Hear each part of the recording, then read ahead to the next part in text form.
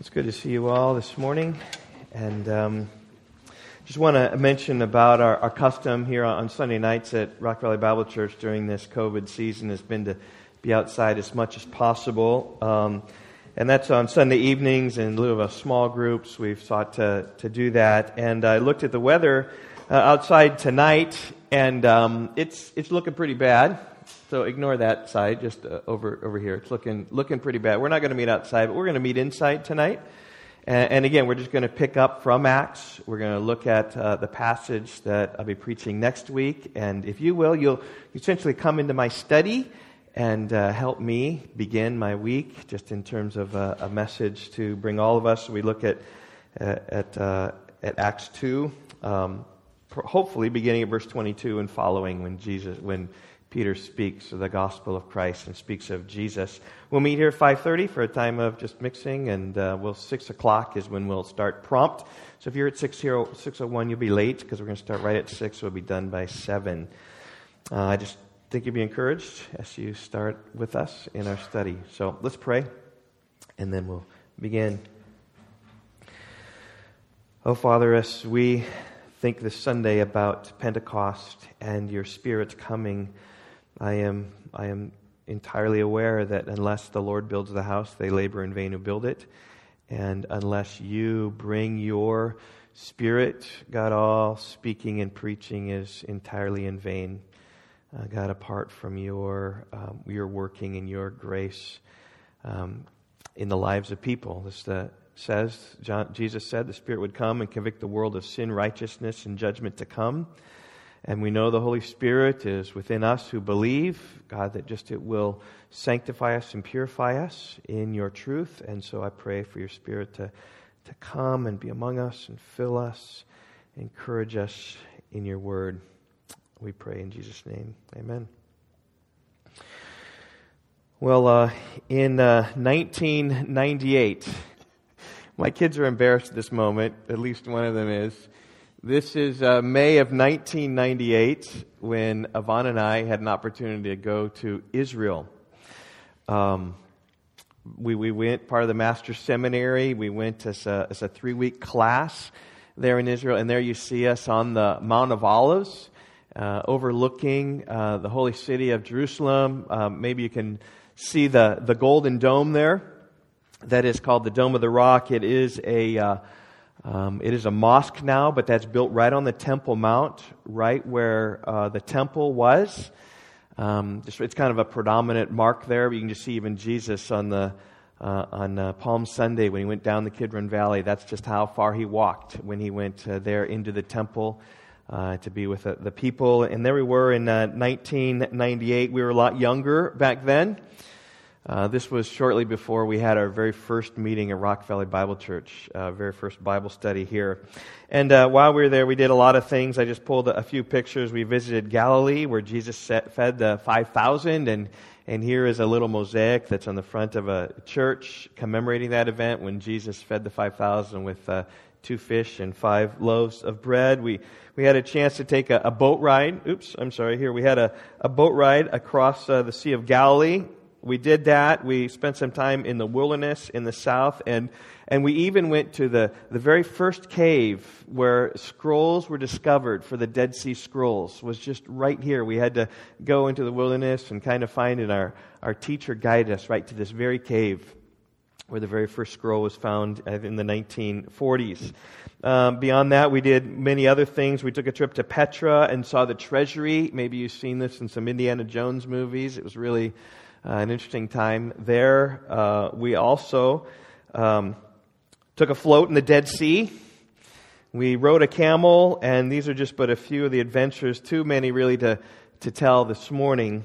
And though we were sightseeing, it was 3 weeks, and it was a class, and here were our final grades for the class. And lest you are wondering who is smarter between Yvonne and I trust if you see the grades up there, you will quickly determine that Yvonne got an A and I got an A- for the class, and I've never let her forget that. I'm super encouraged And she says it just because before we took the final, I was so tired I took a nap, is what she says. But I just know she's smarter than I am. More diligent in her studies, just more exact. I guess that's where it was. But pertinent today is what happened on one Sunday when we were there in Israel. The date, I can give you the date because I got some pictures. May 31st, 1998. On our docket was to go to Masada in the south, that great story, the great fortress where the Jews held up against the Roman army for 3 years and finally committed suicide right before the Romans would capture them. That's a story for another time. But as we walked out of the old city where we stayed to catch our bus, we saw some strange things. So now we had been in Jerusalem for quite some time and had seen the Hasidic Jews. These are the Orthodox Jews who wear their garb, their black outfits, their hats. And we saw them, of course, all around. But on this particular day, there were swarms of these Hasidic Jews all around. We were like, where do these people come from? I mean, we didn't know. Like this was totally strange to see how many there were that had actually come. We didn't know why. Our teacher told us, however, that it was Pentecost Sunday.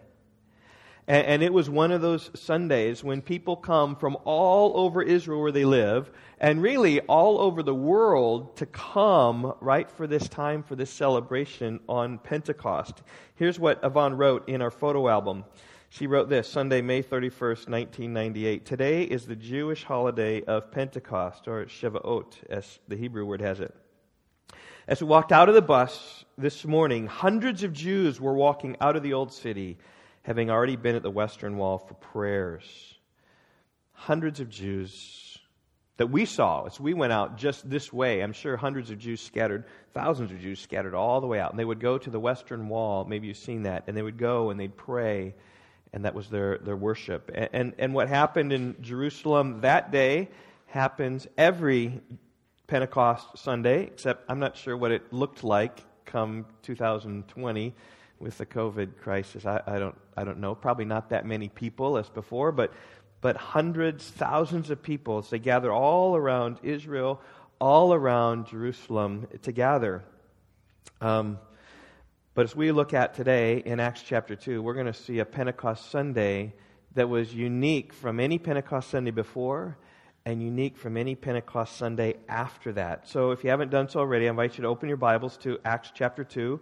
We've been working our way through Acts. We're done with chapter 1, and today we're in chapter 2. My message this morning is entitled Pentecostal Power.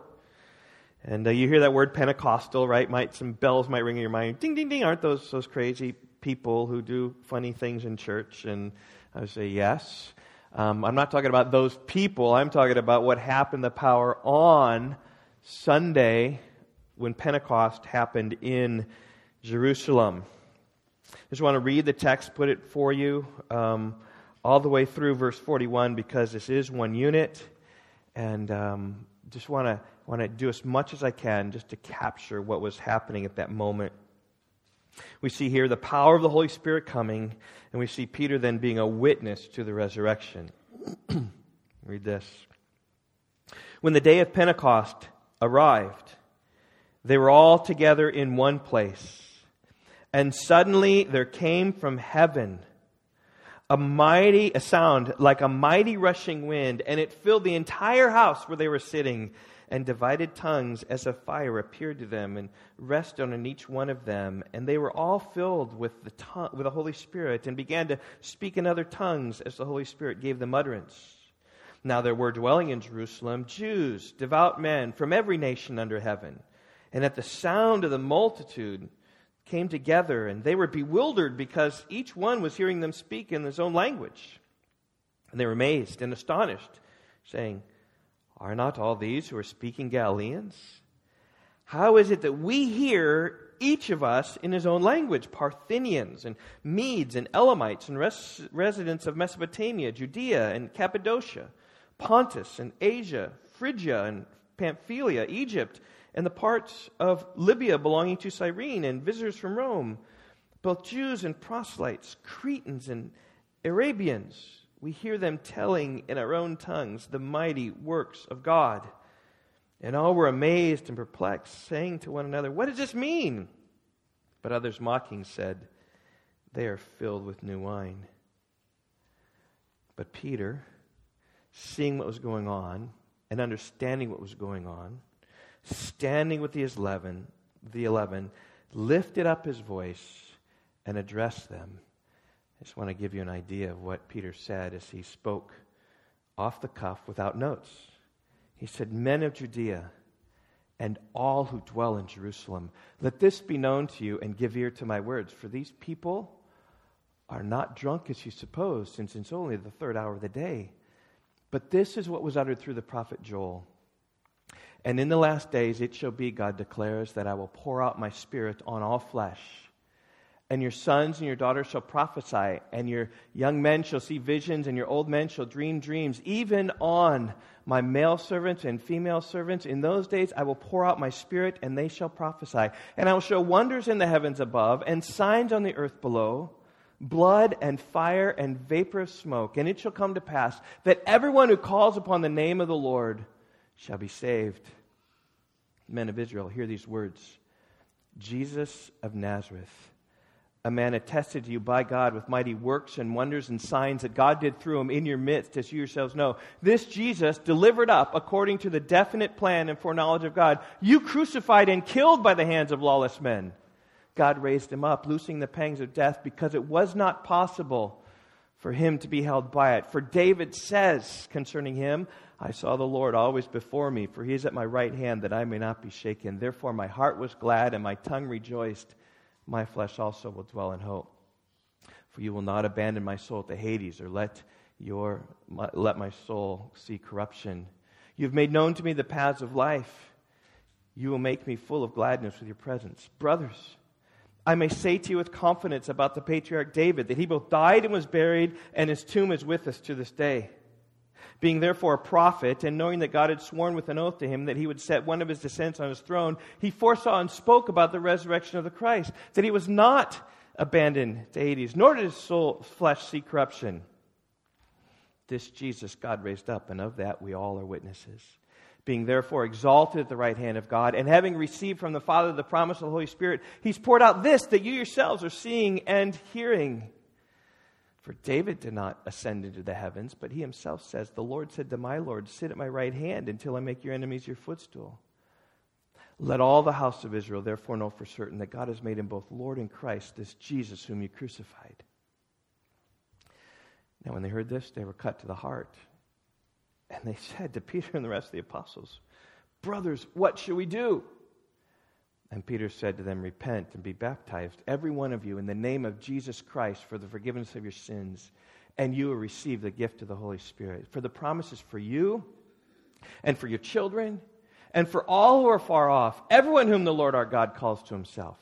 And with many other words, he continued to exhort them, saying, save yourselves from this crooked generation.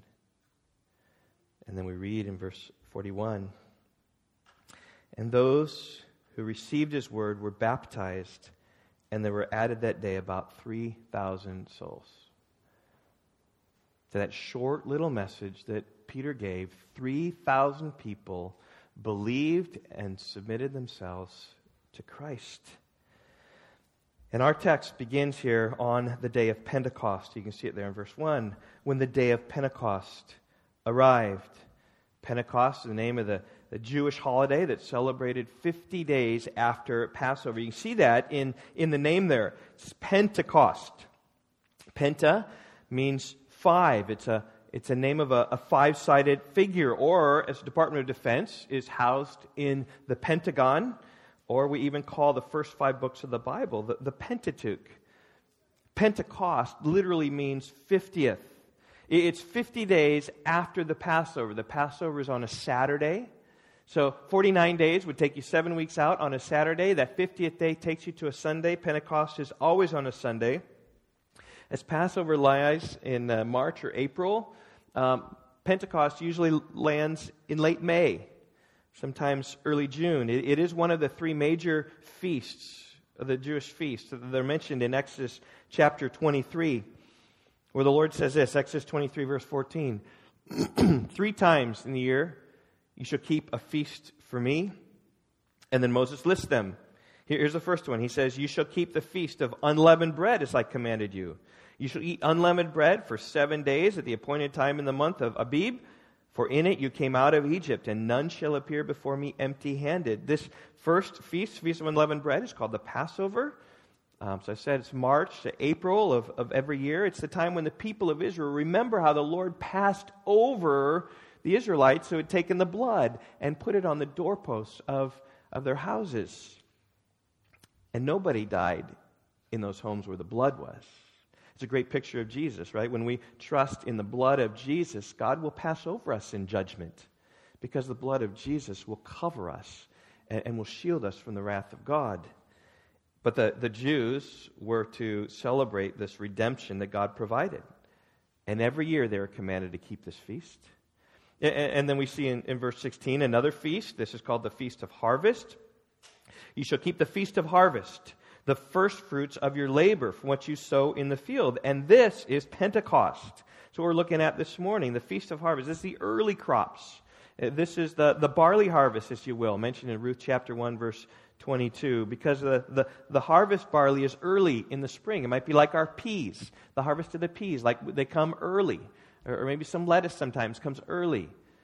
This is the Pentecost. And then finally you've got the Feast of Ingathering.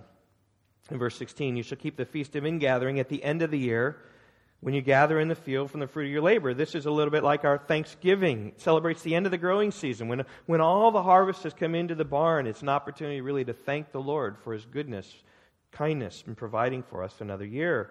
And then we read in verse 17, 3 times in a year shall all your males appear before the Lord God. And this is really important to understanding our text this morning, because during the days of the Bible, right, the Jews have been scattered throughout all the world. Some were living in Asia, and some were in Egypt, some in Rome, and some in Arabia, and they were commanded to come to Jerusalem 3 times a year for these feasts. And sometimes, right, these Jews were so far away that there's no way pragmatically in those days when it would take you a month or 2 to travel to a place, to travel and then go back. And so for them it was impossible to come. But for those who were within traveling distance, there was a strong pull to get to Jerusalem during this day. And regardless of how far away a Jew was, right? They wanted to be there. In fact, at the end of the Passover, even today, one of the songs the Jews sing even today is Lashana Haba Be Yerushalayim. Next year in Jerusalem is where we'll celebrate the Passover. Because they understand Exodus 23 is a call to be in Jerusalem for this. And so that's why here in Pentecost we see so many people all around. A good illustration comes in Acts chapter 20 when Paul was headed for Jerusalem. And he wanted to get there for the Pentecost. But he wanted to see the elders in Ephesus. But he knew that if he stopped there, he might not get there in time. And so he went to the shore, called the elders to him. And he didn't want to step foot in Ephesus because he loved the people there. He'd been there for 3 years. He'd be delayed. So he didn't. He only called the elders and talked with them on the shore as he got on. And this is kind of gives you a hint of the pull of the Jews to be in Jerusalem for Pentecost. Paul had decided to sail past Ephesus so he might not have to spend time in Asia, for he was hastening to be at Jerusalem, if possible, for the day of Pentecost. It's a high holy day for the Jews. People come from every nation to worship on that day. And what Yvonne and I experienced in Jerusalem on Pentecost Sunday, which all the Jews all around the world and all around the country of Israel happens every year in Jerusalem. And that's what happened here in chapter 2 and verse 1. When the day of Pentecost arrived, all these people had come to worship. And we see that they were together in one place. Now the they here of verse 1 takes us back to chapter 1 where it speaks about the 120 people. Chapter 1 verse 15, where the company of persons was about 120. We can guess that that's how many people were there.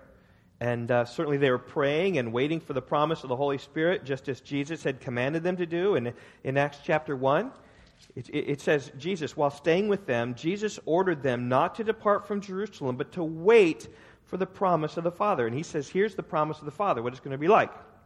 He said, you heard from me, for John baptized with water, but you will be baptized with the Holy Spirit not many days from now.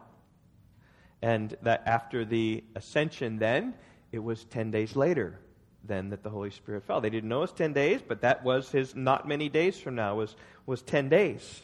It's exactly what took place. Baptized with the Holy Spirit on that day.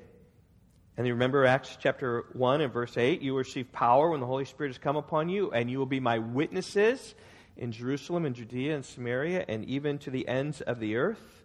That's why I've entitled my message this morning, Pentecostal Power. Because it says in Acts 1:8 that when the Spirit comes, you're going to receive power.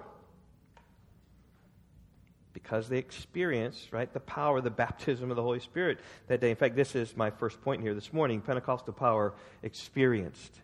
And this is what they experienced on that day. Look at verse 2. And suddenly there came from heaven a sound like a mighty rushing wind, and it filled the entire house where they were sitting, and divided tongues as a fire appeared to them, rested on each one of them, and they were all filled with the Holy Spirit, and began to speak in other tongues as the Spirit gave them utterance.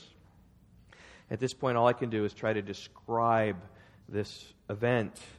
I'm not sure how accurate it will be, but it's just what Luke gives us here in the chapter, because it's difficult to understand what took place. We got 120 followers all together in one place, one room inside some place, and they were seated down, and then all of a sudden there was a sudden sound like a rushing wind, is what verse 2 says. As if someone had all these big fans. Maybe you've seen those fans that dry out basements. You know, they're huge fans, or that go into stadiums, and just blowing this wind.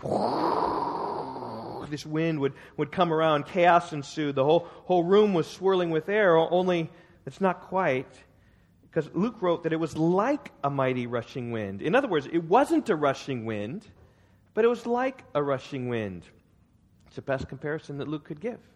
Somehow some chaos just started in the room, just maybe a sound, a wind, we don't exactly know. Then another comparison comes in verse 3. And divided tongues as of fire appeared to them and rested on each one of them. Again, notice Luke's language. It's as of fire. It wasn't fire, but it was like fire. So you've got this rushing wind, and you've got these divided tongues. Now, I have no idea what a divided tongue is. I have never seen a divided tongue. The only tongue I've seen is a cow's tongue, except in your mouths. I've seen that. But here's a divided tongue outside, as of fire, resting on people. I have no idea what this would have looked like. People have tried to depict it. And here's a real common picture of what people have depicted it, just with these tongues of fire resting on people. Like, it looks like their wig is on fire or something is what it looks like to me. I'm not exactly sure. But this is a real common way of picturing things, of flames of fire above the heads of those who are present. But I don't think that really captures it. Like, where's the wind in this? Like, where's the chaos and the confusion? I picture something much more violent, right? Much more confusing. Fire swindling around, chaos and confusion. And maybe in the midst of this, right, you've got wind blowing, fire twisting. I think that's perhaps even a better picture of what took place. Now, regardless of what took place, and regardless of whether we can picture or not what happened, we can understand what happens in verse 4. This is clear as a bell. This is Pentecost power experience. Here it is.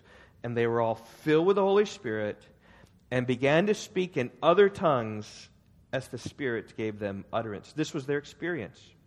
You had this crowd of people, a little bit like, say, our fellowship after church, when we get up, like in the days pre-COVID, right? When we get up and kind of we're all together, close and that sort of thing, and only, right, everyone's not speaking English. Instead, what's happening here in chapter 2 and verse 4 is that they're speaking different languages. So it'd be like all of us after church kind of gathering together, and you hear that buzz of people talking together, yet one person speaking Spanish and another speaking French, and then there's someone speaking Russian and Italian and Chinese. And if you knew languages, right, you could maybe detect, right, the Swedish and the German and the Japanese and all these languages, all spoken in the crowd. Verse 4, as the Spirit gave utterance. In other words, right, they weren't speaking of their own accord. The Holy Spirit was giving them what to say And the Holy Spirit was giving them what language to say it in. In other words, this was supernatural.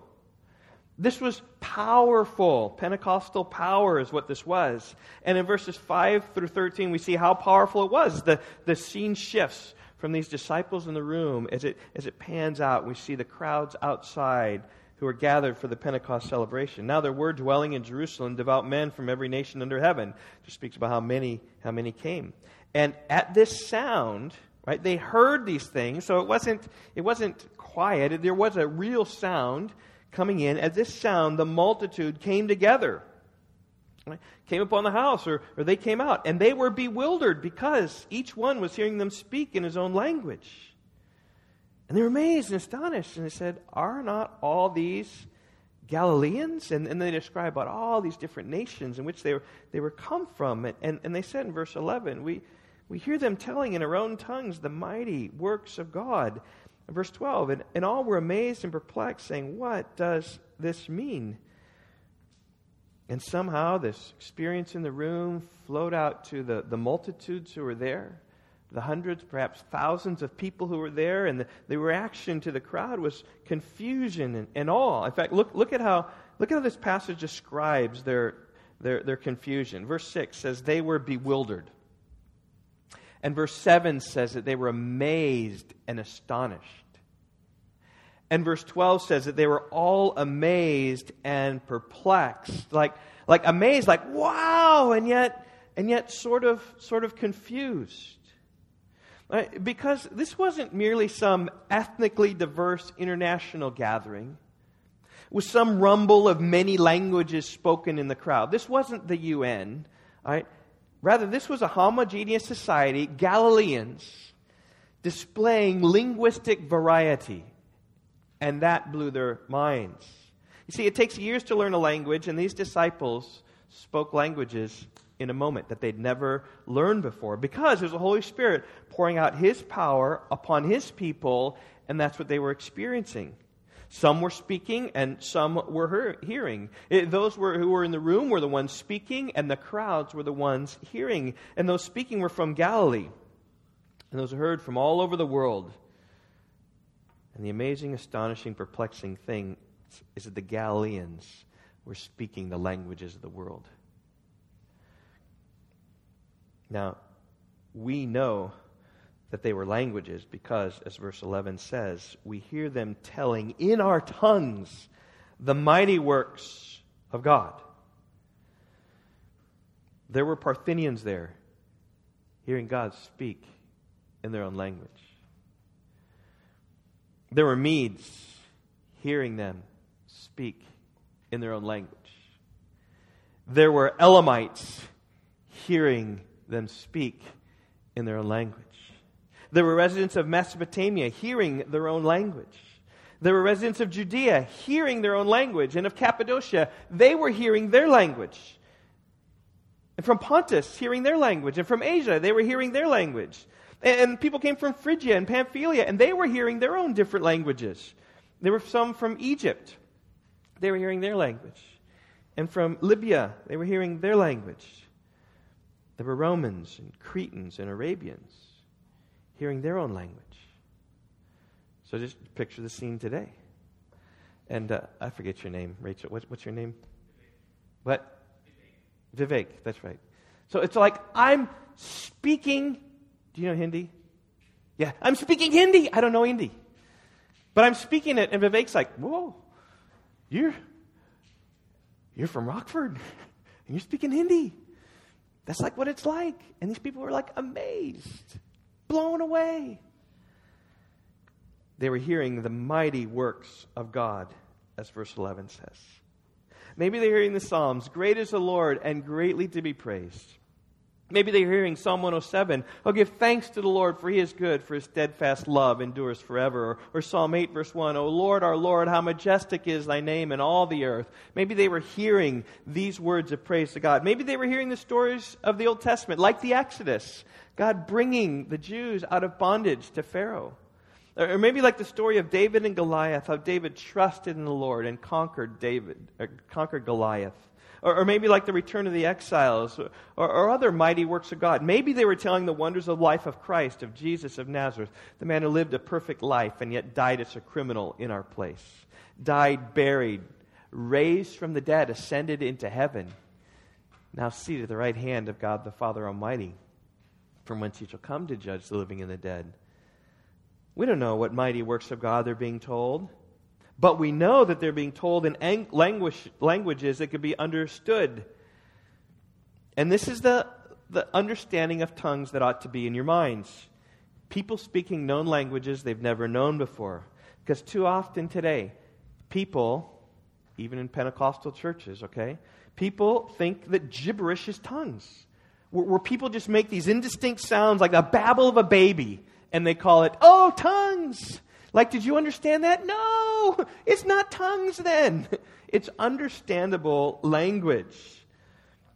And the power of the Pentecost Sunday wasn't babble, fully understood by people who understood that they were hearing in their own tongues the mighty works of God. That's what the coming of the Holy Spirit with power was, just as Jesus had said. Acts chapter 1, verse 8, you will receive power when the Holy Spirit comes upon you. And notice the second part. He says, and you will be my witnesses.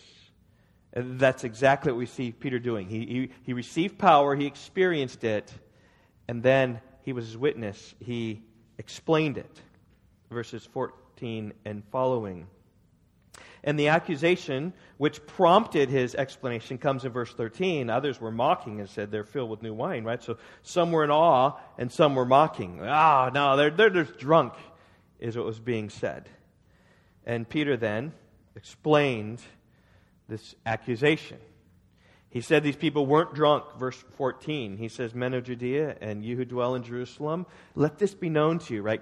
Get it clear in your skulls that these people are not drunk as you suppose, since it's only the third hour of the day. Now, according to the Jewish clock, the first hour is when the sun rises, generally about 6 a.m. in the morning. And the third hour of the day would put you at 9 o'clock in the morning. Good. Whoever said that.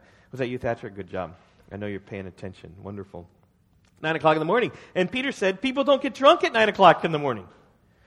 That is, unless you go to Knox College, where I went to school. Knox College is a liberal arts, non-Christian school where I went to college.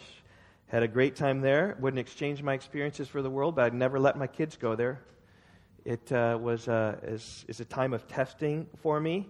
It was an ungodly place that tried to rip down your faith. Even I remember one time my basketball coach, having returned and gone back there, he said, Steve, we really tested you, didn't we? He's an unbeliever. He challenged me kind of with his finger. We really tested you. Just trying to pull you away from your Christian faith is what he did. But anyway, I saw some of my students filled with new wine in the early hours of the day, but this wasn't the pattern. Usually students got drunk at night at the parties. But on one occasion every year, students would drink early in the morning, and this occasion was called Flunk Day at Knox College. Spring semester every year, they had Flunk Day, where you had students who no one knew when this day was until like the morning of.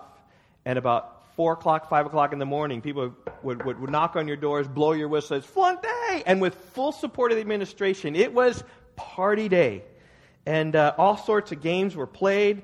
You had muddy pits, you had tug-of-war, you had water balloon fights, you had other activities like zip lines and rollerblades and bounce houses. Sometimes even Abe Lincoln would show up and maybe he'd join in a game of softball or something like that. It was music, dancing, and of course drinking. If you're waking up at 4 in the morning, class is canceled for the day.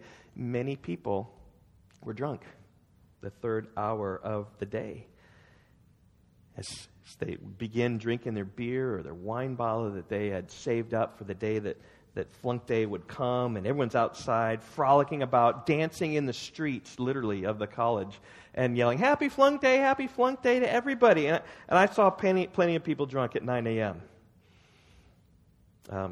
That's not the norm. Only once a year that happened. And that's what Peter's pointing out.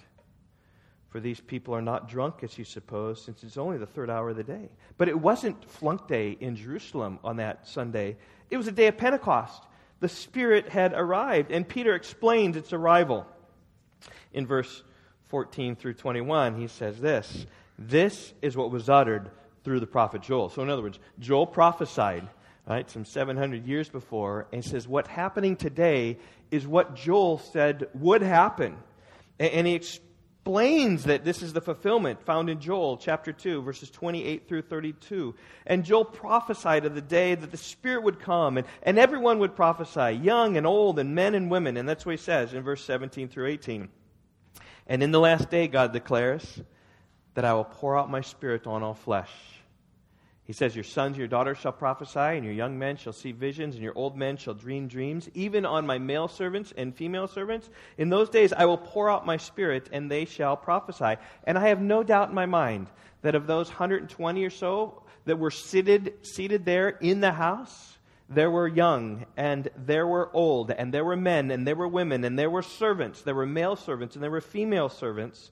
And they were all there together, and they all received the Spirit, and they all were speaking in foreign language, unknown to them, that others understood. And this is called prophecy." They prophesied.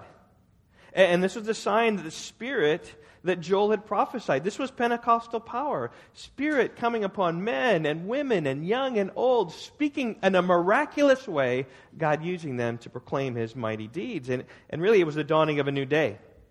That's what this is signaling, right? In the last days, God declares, "I will pour out my Spirit on all flesh." Here's the last days, what God did in that occasion, right? Showing forth the Spirit of God is here to stay. Because you think about it, when people of God in the Old Testament were filled with the Spirit of God, it was only certain men for specific tasks, whether it was Joshua or David to lead the people of God, or whether it was Samson to deliver people from the Philistines, or, as Troy read today, Eldad and Medad. The Spirit came upon them so as to prophesy, or maybe Ezra to teach the people of God. But in the Old Testament, the Spirit would come and go according to the need of the moment. That's why David prayed in Psalm 51, "Take not thy Holy Spirit from me," after he sinned with Bathsheba, "but restore to me the joy of my salvation." Psalm 51, verse 12. In other words, David saw the Spirit come upon Saul and the Spirit leave Saul. And David knew that Spirit was coming upon him to rule and reign as king, but he messed up with Bathsheba, and he said, "Don't take this Spirit from me. Don't take away my kingdom. Don't take away my empowering to lead these people." That's the sort of prayer that we don't need to worry about praying today, because the Holy Spirit has come to dwell upon us, never to leave us, but to always be with us. As Jesus said, John 14-16, the Holy Spirit's going to come. He's your comforter. He's your helper. He's the one that, the fruit of the Spirit is love, joy, peace, patience, kindness, goodness, faithfulness, gentleness, self-control. It's the Spirit that comes and works among us for our sanctification. The Spirit's not leaving us. And the day of Pentecost was the Holy Spirit's announcement that He is here to stay. This is, if you will, the Christmas of the Holy Spirit. I've said that before. This is the time when the Holy Spirit came, not like Jesus who came humbly. This is the Spirit who came with great show, right? It's interesting. Jesus came humbly, and yet His life then has been manifest. He's been put on display.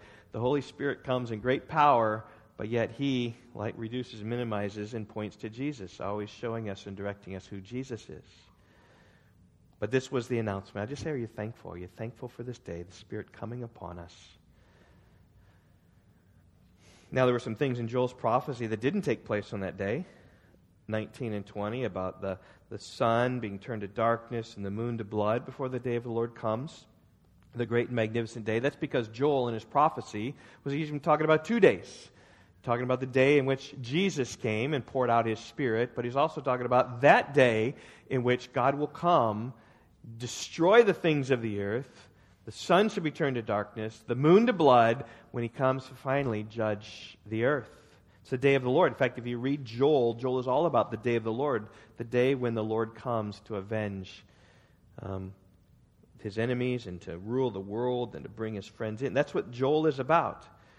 But we see even here gospel light about the days of Jesus in verse 17 and 18. But I think Peter quoted all the way to verse 21 because he wanted 21 to come with full effect. He says this, "And it shall come to pass that everyone who calls upon the name of the Lord shall be saved." And here is Peter standing up on the day of Pentecost. You think about everything that's happened to Peter. right? He's been with Jesus for 3 years, but even then he denied him on that day when Jesus needed him most. And then Jesus died, rose again, and was with Peter, restored him. You can read about that in John chapter 21. And then he went up to heaven. He says, you just wait. And so here's Peter, gone through with Jesus. He's got the words of eternal life. He's staying with him, and yet he was unfaithful to him. But now he's restored and believing and understanding that salvation is in no one else other than in Jesus. And now he knows clearly in the light of Joel 2 that everyone who calls upon the name of the Lord will be saved. And that gives us great hope. That in the midst of these days, of America and all the problems that we're facing, whether it's racial problems or political problems or virus problems or disunity or whatever, we know today that everyone who calls upon the name of the Lord will be saved. And that should give you hope here today. You simply need to call upon Jesus. You need to just confess your sin and confess your need of hope to Christ and just say, Jesus, I need you. And that's what salvation is all about, is just calling upon the name of the Lord. And the promise is, if you seek Him, if you call upon Him, if you seek Him with all your heart, you'll be saved. And you'll know the joy of Christ. You'll know the joy to help get you through the trials of life that we have. That is Pentecostal power. And I find interesting here that as many people were there in Jerusalem filling the place, it's no accident that 3,000 people heard, verse 41. 3,000 people that day were heard, received the word, were baptized in demonstration of their trust in Him. And you say, well, who is this Jesus? Well, we'll get to that next week as we look at verses 22 through 36. This speaks about Jesus and how He walked the earth and how, even though He died, Psalm 16 promised that He could not experience corruption. And then Psalm 110 says that He will raise and He will seat at the right hand of God. And these are prophecies of David. David's flesh experienced corruption, and David didn't go up to the heavens. But Jesus didn't experience corruption. He was raised from the dead, and Jesus is seated at the right hand of God the Father Almighty. And that's the Jesus we need to trust in. And that's the Jesus that Peter says in verse 38, repent and be baptized, every one of you, in the name of Jesus Christ for the forgiveness of your sins, and you will receive the gift of the Holy Spirit. And this is for everyone who believes. The Holy Spirit will come upon you, will indwell you, will empower you, will change your life if you but believe and but call upon the name of the Lord. So let's pray. Father, I do pray that we would see this Pentecostal power, which was a once in a lifetime event, if you will, a once in history event of the Spirit coming upon the world at its inauguration, when the church began. God, just a new time in the life of your people, that all of your people will be filled with your Spirit. And I pray that we might even look to this day when the power was manifest clearly on that day of Pentecost 2,000 years ago, and has implication to today, that it keeps us and sustains us even through this day. So, Father, I would pray that you would be with us. God, convict of sin, righteousness, and judgment to come.